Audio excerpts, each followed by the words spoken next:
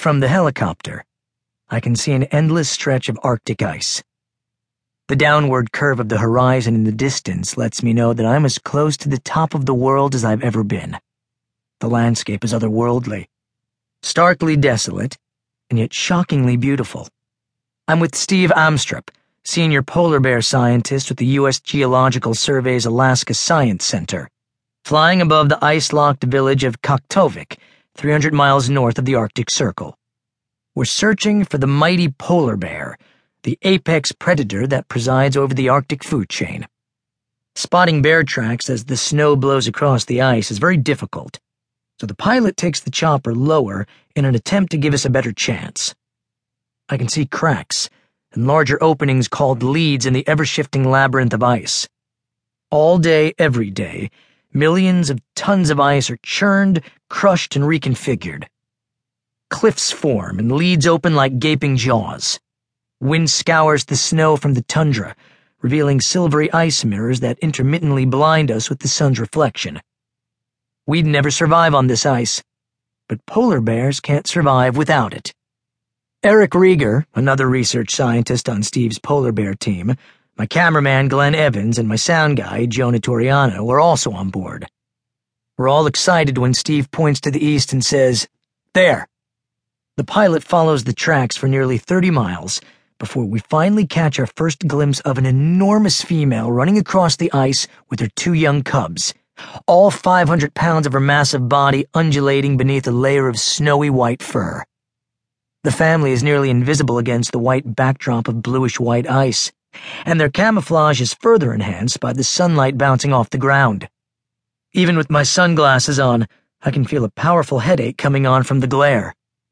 As the chopper closes the distance between us and the bears, they begin galloping at close to 20 miles per hour to escape what the mother perceives to be a giant flying predator.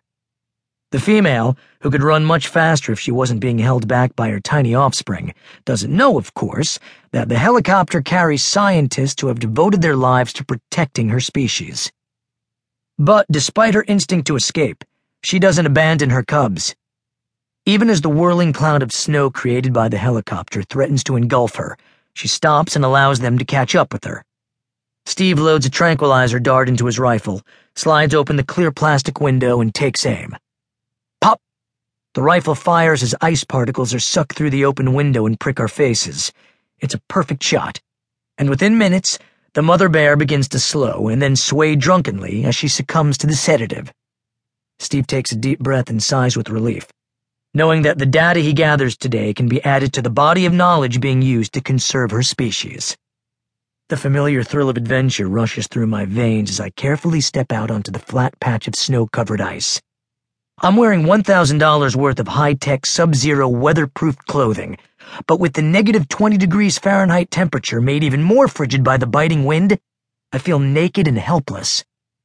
The membranes of my eyes sting, and my breath instantly forms icicles on my face mask. Within minutes, the muscles in my face and lips begin to freeze, and when I speak, I sound as if I too have been hit by a tranquilizer dart.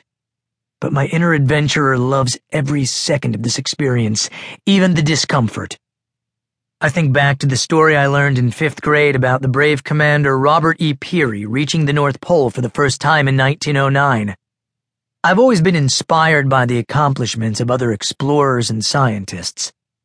As a conservationist, I cherish the opportunity to be on the front lines in the race to save Earth's creatures. And as a biologist, I'm humbled by the fellowship of scientists joining together to make a critical difference in our uncertain future. Steve Amstrup is arguably one of the world's leading experts on polar bears. That he welcomed me to come on this research expedition is a great honor and privilege.